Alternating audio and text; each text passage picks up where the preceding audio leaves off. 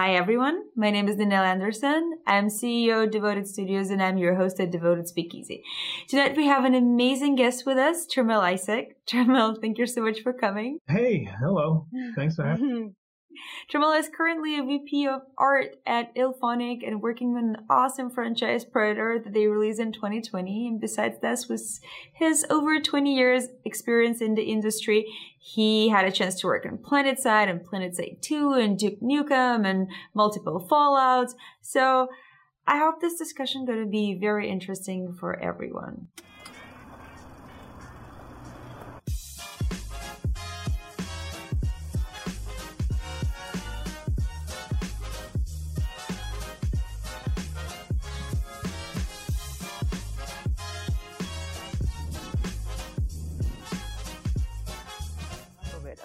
Let's start with like some basic stuff. Like you guys decided on a genre probably of a game as a team, as a whole production team, and then you need to kind of translate that into visual. If you can walk me through, the very first day of internally, or like the team is like, hey, we have an idea.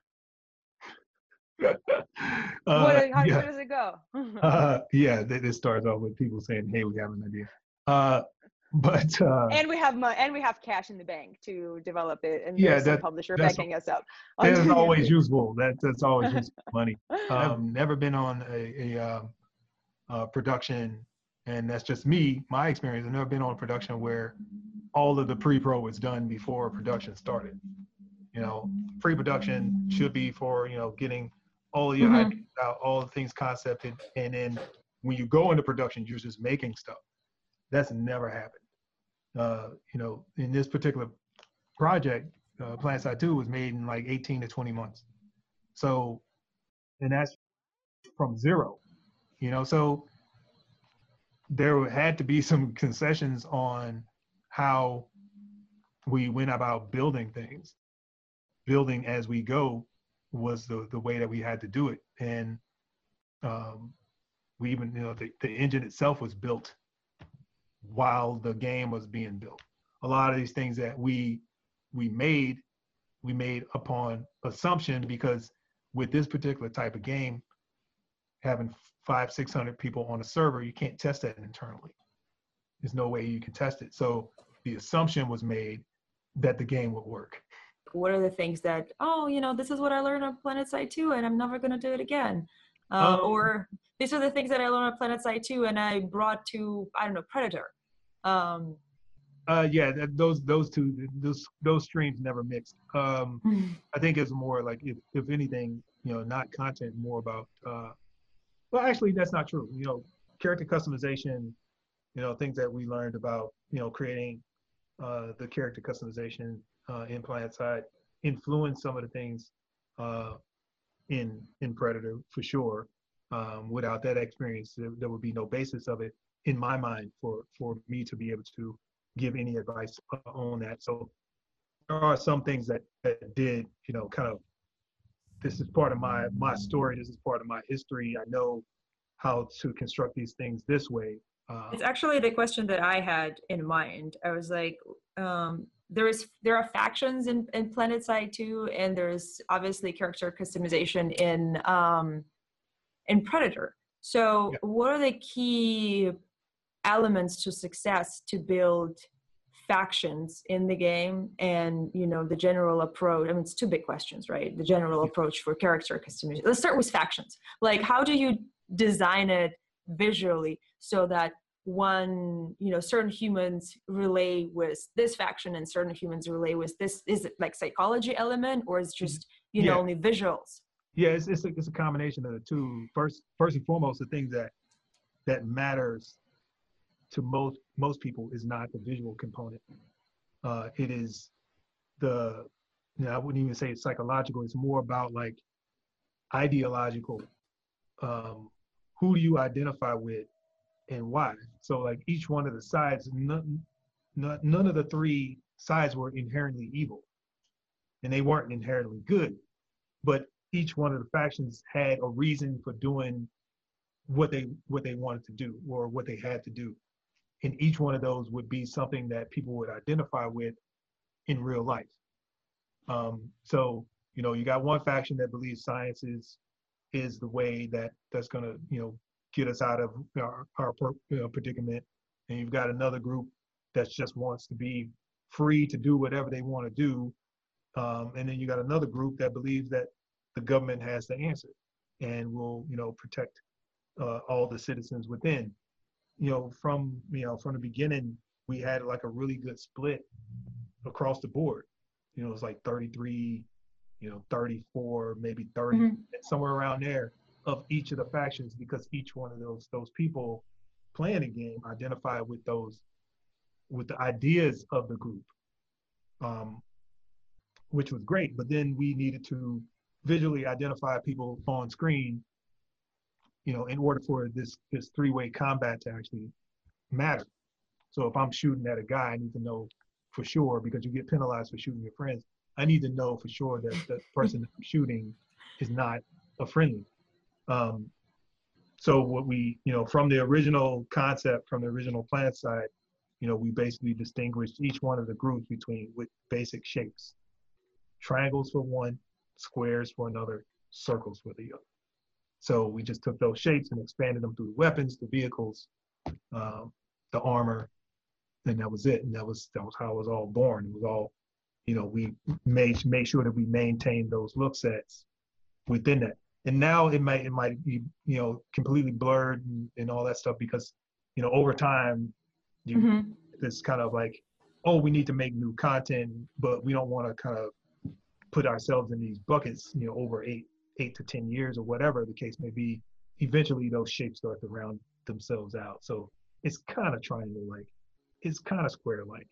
It's definitely, it's less of a circle than it is an egg now. Is it the only way to make factions different in the games? Like what you mentioned, like the basic forms, like more triangle. What are the other ways to do it? Many different ways of doing that. Color combinations. I mean, we chose, you know, complementary colors and stark colors. You know, blue and gold.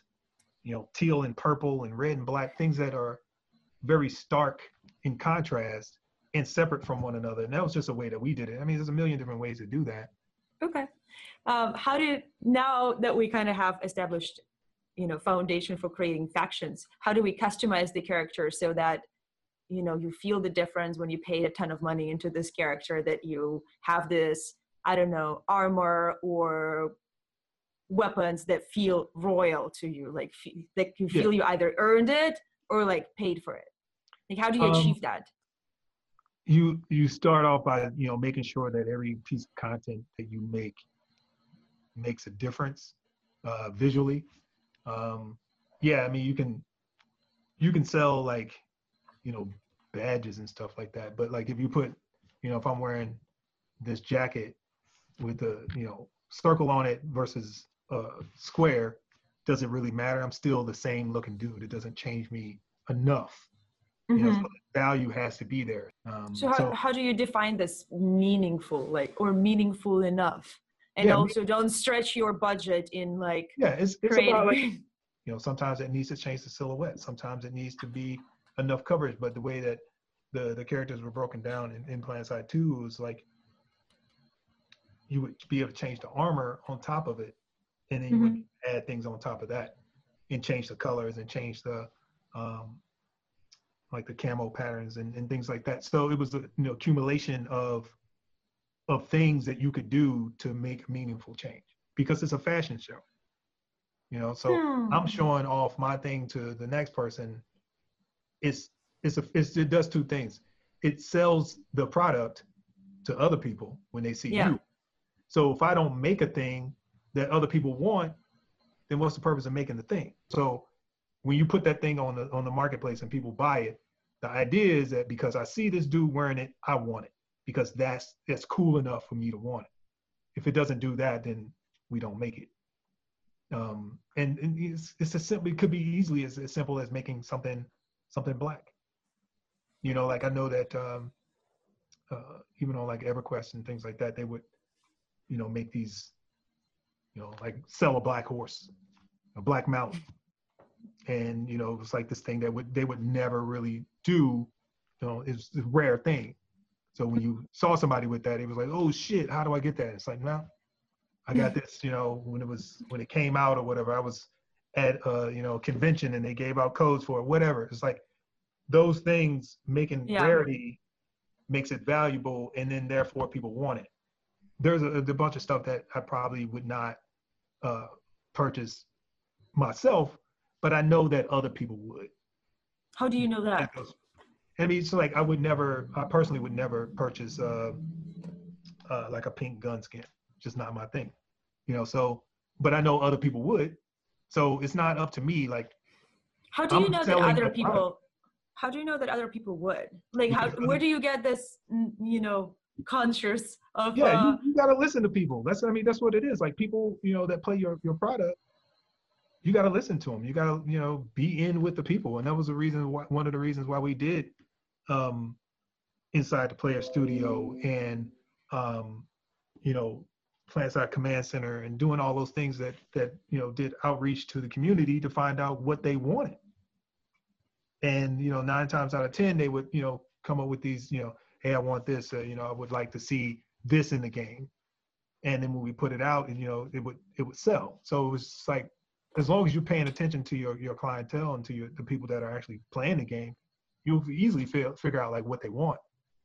I know that on PlanetSide too, you have some Reddit communities where that they infused your roadmap, not like as a Bible, but more of like supporting what you just mentioned of the things that they want to have in the game. But when it comes to new games like Predator, for example, like how would you know that they would want a pink gun? Or it's your previous experience that dictates like what you've seen that people bought in previous other games? It's a combination of the two. It's a combination of previous experience and actually communicating on the, looking at the forums, reading the forums, and, finding out what people are saying, what people like. All that stuff is, part and parcel of trying to create a product that everybody enjoys. So the ground level is we produce a bunch of stuff based on our experience, and we put it out there knowing what we know. And then we refined it based on what we received from people that played. There should be like some sort of a community manager that goes and reads other games forums of what people liked in this game and what people didn't like in this game, aside from, just personal experience. I've worked with community managers in the past and in the present, and, to make sure that, what we're doing is the right stuff. Mm-hmm. A lot of times, that what we make is based on, our process and what we can and cannot do, et cetera. And sometimes those things have to be explained in order for people to understand. And I think when we did Inside the Player Studio, that was our way of explaining what could and could not be done by way of them doing the work and me critiquing them like I would critique any other artist on the team. So Inside Player Studio was inviting other people who are not, a part of the team and developing things for the game? Yeah, I thought you did your research on me, man. What's the deal? I didn't know that part. I knew you had the community, working with communities and creating roadmaps, but Inside Player Studio, I didn't see that part. You can start Damn digging. it! You got to start digging. Yeah, Inside the Player Studio was our contribution to YouTube,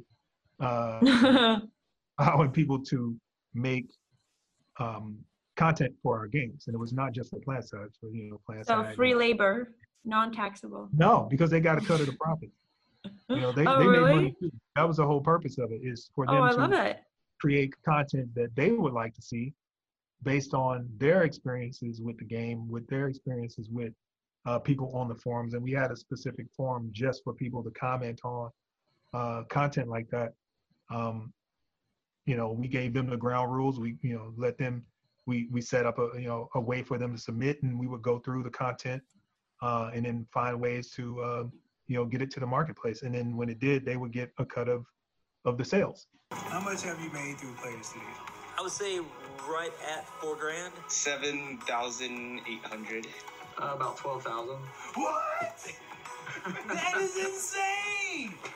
$12,000. So no, it's not free label at all, because we had to do the work to get it from their hands to getting it into the game. So there's still work to be done. I know that Team Fortress had been doing it for a long time. So it wasn't new when we did it, but it gave us a lot of content and it gave people ownership over the product. And I think that experience itself, made it so that when you were playing this game, you felt like a sense of ownership, some sense of belonging because you were contributing to the success of this product.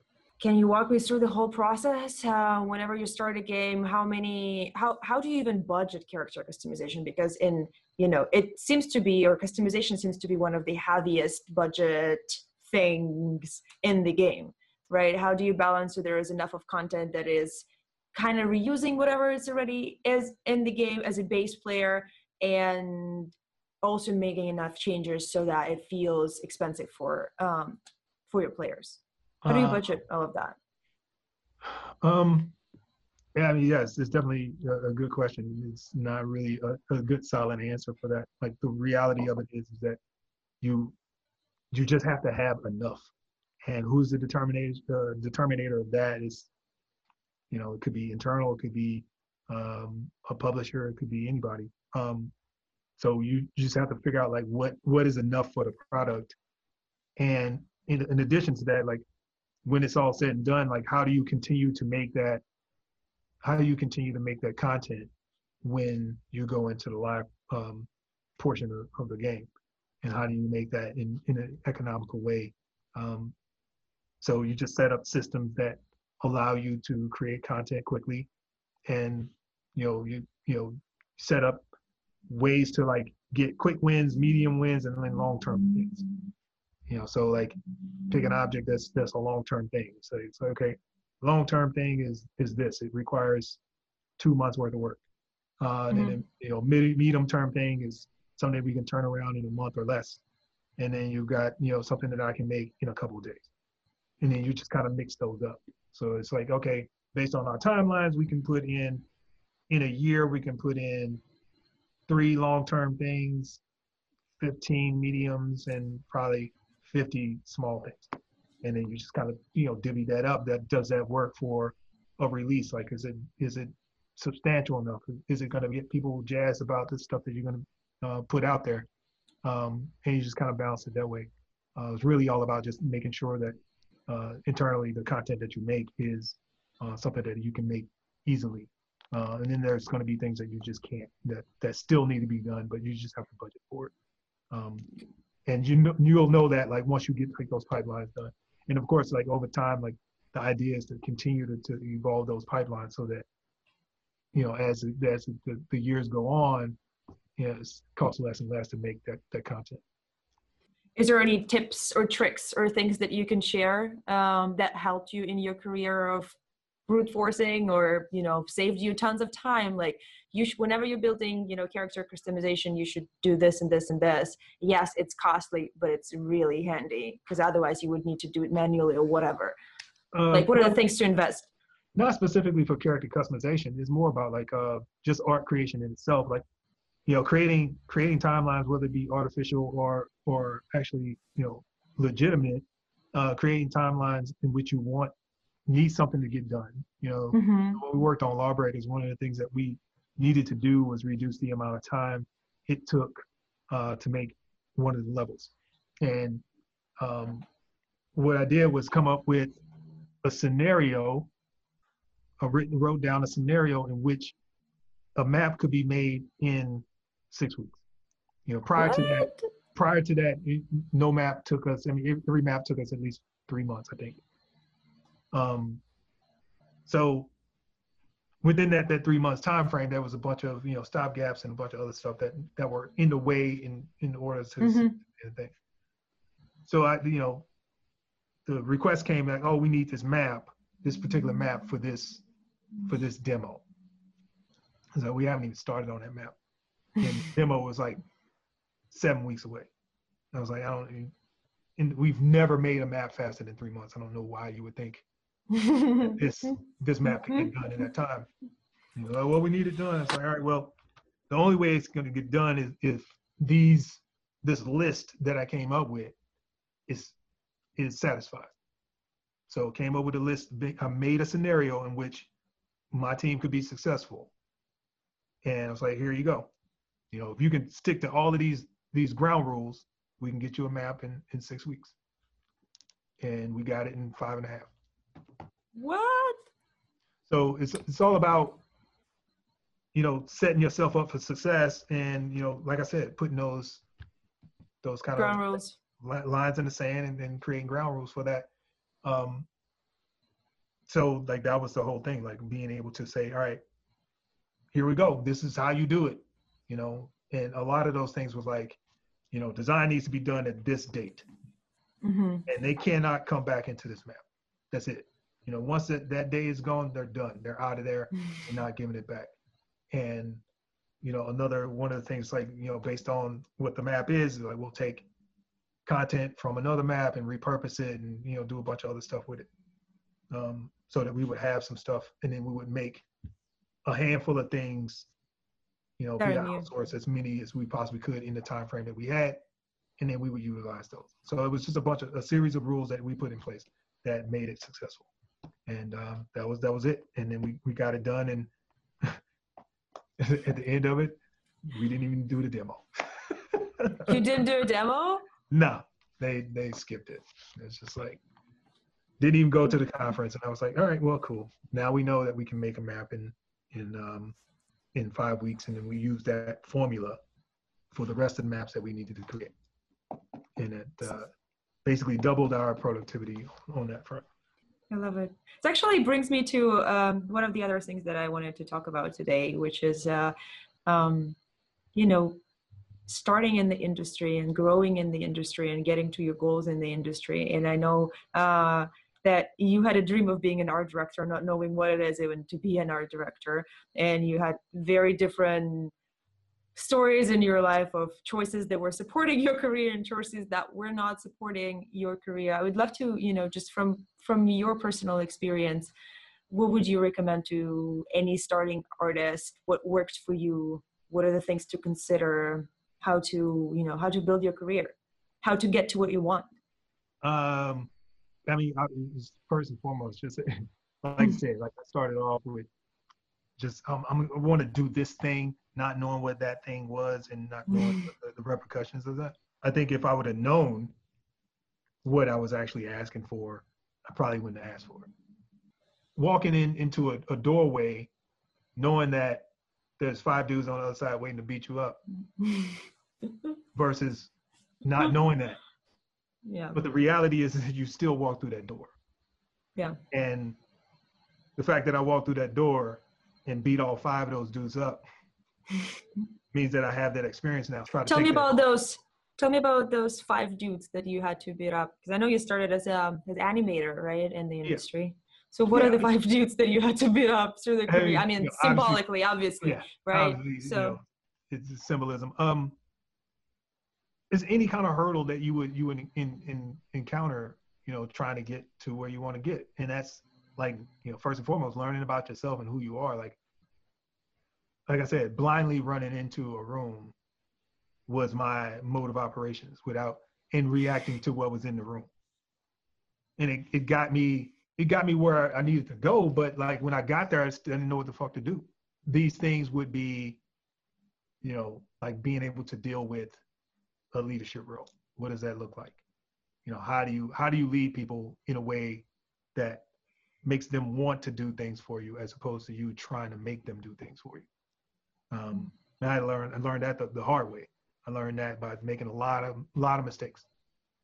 And that would be one of those dudes in the room.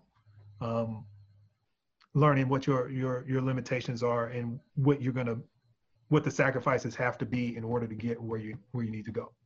You know, when I was coming up in the industry, I was a single father, you know, and you know, a lot of sacrifices needed to be had there, and lost a lot of time within that whole process. You know, being a dad and being a game developer, not, you know, single person, you know, trying to raise a son, not so much the best combination of things, especially when you got some kind of a level of ambition or goals that you want to achieve, and not being, you know, mentally equipped to separate, work from home life. How could I have done this better? But it's too late. Like that's all past. I probably wouldn't have did it any differently because I'm just that kind of person. I don't allow fear to guide me in my my decision making. Again, I now that don't you think said that anybody should. Now that you said that, and one of the things that you said in one of your interviews is one of the companies that you worked on just started missing pay. You started missing paychecks from them, and eventually they stopped paying at all. Yep. Now, knowing the details of you were a single father, I don't even know how you were, overcoming that at that point in time. It's hard. I've seen, like I said, I've seen some shit that I probably shouldn't have needed to go through, but those things, everything that I went through made me who I am. So like, I don't blame that. Like, those are lessons that I had to learn in order to get where I needed to go. And those things like actually made me evolve as a human being. So like that I could sustain myself for 26 years in this industry. So what makes you a great artist? Or what are the things that in combination makes a great artist or a successful artist in this industry? Struggle, running blindly into I actually agree with you. I feel like people who haven't gone through a lot of struggles it toughens you up. So whenever other struggles come, and production is a mess. Like, let's be honest, I've never seen any production in video games that is not stressful, that things don't come your way daily, like on a daily level. You're like, oh, like I experience personally anxiety when things are okay, because I feel like I'm missing something because it could never be good. So yeah. I mean, so what makes a person a great artist? Like, I think, like all of those things, just be able to continue to evolve mentally is one of them, and to continue to stay on top of the game. Like, you got to stay on top of technology and all those things and tools, and not get set in your ways, and not get kind of bogged down with, oh, this is the way I do things. Like, the way that you do things changes every 2 years, and be accepting to new experiences and new ways of doing things, like being open and honest about your abilities, and then practicing on those things that you're not so good at. There's been plenty of stuff that, I would probably say that I've had no business doing, but I did it anyway. And I'm glad that I did them. And they were the things that kind of I learned the most from. Like, I would say probably the biggest so-called failure on my resume was my biggest learning experience. But yeah, that production taught me a lot and allowed me to go on to be a lead artist on Fallout 2. And because of that, even though it was hard and I probably had no business working on it and doing the things that I was doing, I learned a lot because I had to. And again, kind of running in that room without looking first. That's what youth can do for you. You know what I'm saying? My behavior on that project it reeked of inexperience, basically. I didn't know what the fuck I was doing. Again, running into the room and talking too loud. It reeked of inexperience, and then I learned. I didn't learn in the moment. I didn't learn anything because I thought I was doing everything that I needed to do. This is all in hindsight. All of this stuff is me looking back on who I was then versus who I am now, and recognizes how stupid I really was. Coaching another lead that just went into a role of being lead artist like you, like, what are the things that you would tell them to, like, don't do that? I would say recognize that you don't know shit, and react to the fact that you don't know shit. And that'll get you through all the bullshit. That'll get you through all of the trials and tribulations that once you recognize that you don't know all that you know, that you think you know, and you embrace that. And if you're a person that wants to grow, that piece of knowledge will force you to make yourself better. It will force you to learn more about your current situation.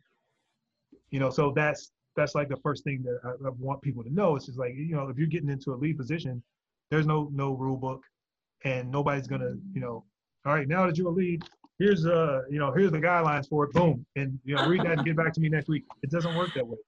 It's like, okay, No? you wanted this position, have at it. And then most people either wash out or they somewhat succeed on their first time around, just enough not to get fired. But and most people learn by mistakes. They learn from fucking up relationships, and they learn from fucking up, content and all this other stuff, and they learn from trial by fire. And it shouldn't be that way, especially when you got an industry that's getting up there now.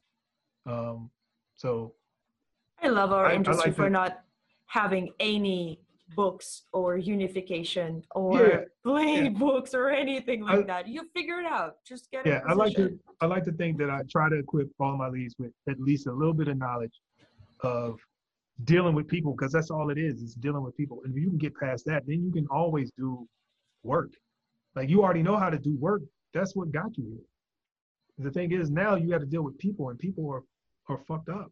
Like, people are different. Like, every person is different. Like, if you take your experience with this one person, and you try to extrapolate that through every other person that you deal with, you fail. You'll fail 100% of the time, because this person's experience influences how they communicate with you. It influences how they do their work. It influences all these other things that you're not paying attention to, because all you're concerned about is the work. So I try to get people to understand it's not even about the work. It's about how do you get these people to enjoy what they do and do the work for you. Like, you don't need to be the guy that's doing all the things, or trying to make somebody look bad so you can look good. Like, all that stuff is worthless. If the team is successful, then you're successful. I tell people, approach this thing in a selfish manner. And I say selfish because it is self-serving to make yourself look good. But the way that you do that is by making everybody else successful. So you spend all of that time pumping everybody else up, making sure that they're on point, making sure that they know what they're doing, making sure that they're creating art at the highest level. And then guess what? You look good. So if you don't give a fuck about people, give a fuck about yourself, and be selfish in that manner, and say, hey, I'm going to impart all of my knowledge onto all of these people and get them to where I am. And then because they are where I am, I don't really have to do all this work. And that's a selfish endeavor, but the reality is that you're imparting that information to improve everybody else. And if you improve everybody else through whatever means, be it selfish or not, you've done your job. And that's the whole thing. You've been hired to do this thing. And if you succeed in that, and you can get beyond all the bull jive, then you'll be successful in this. But I think people approach it as if, oh, now I'm in control and I'm gonna control people. Like, no, you don't have to control people. If people are willing to do the work for you and they respect you because you respect them, then you won already. You already won. You don't have to do too much work. You just got to understand who they are and communicate with them on their level, as opposed to thinking that they're supposed to come to you. I like that one. I think this is I think this one is very strong. How much work do you, like, when you have your leads, how much actual work do you expect them to do versus lead, review, support, train? Do they still have to do some work? Like, like a lead character artist, does he still have to do some character work, or he only leads? Yeah, they still have to do work. But it's up to them to balance it.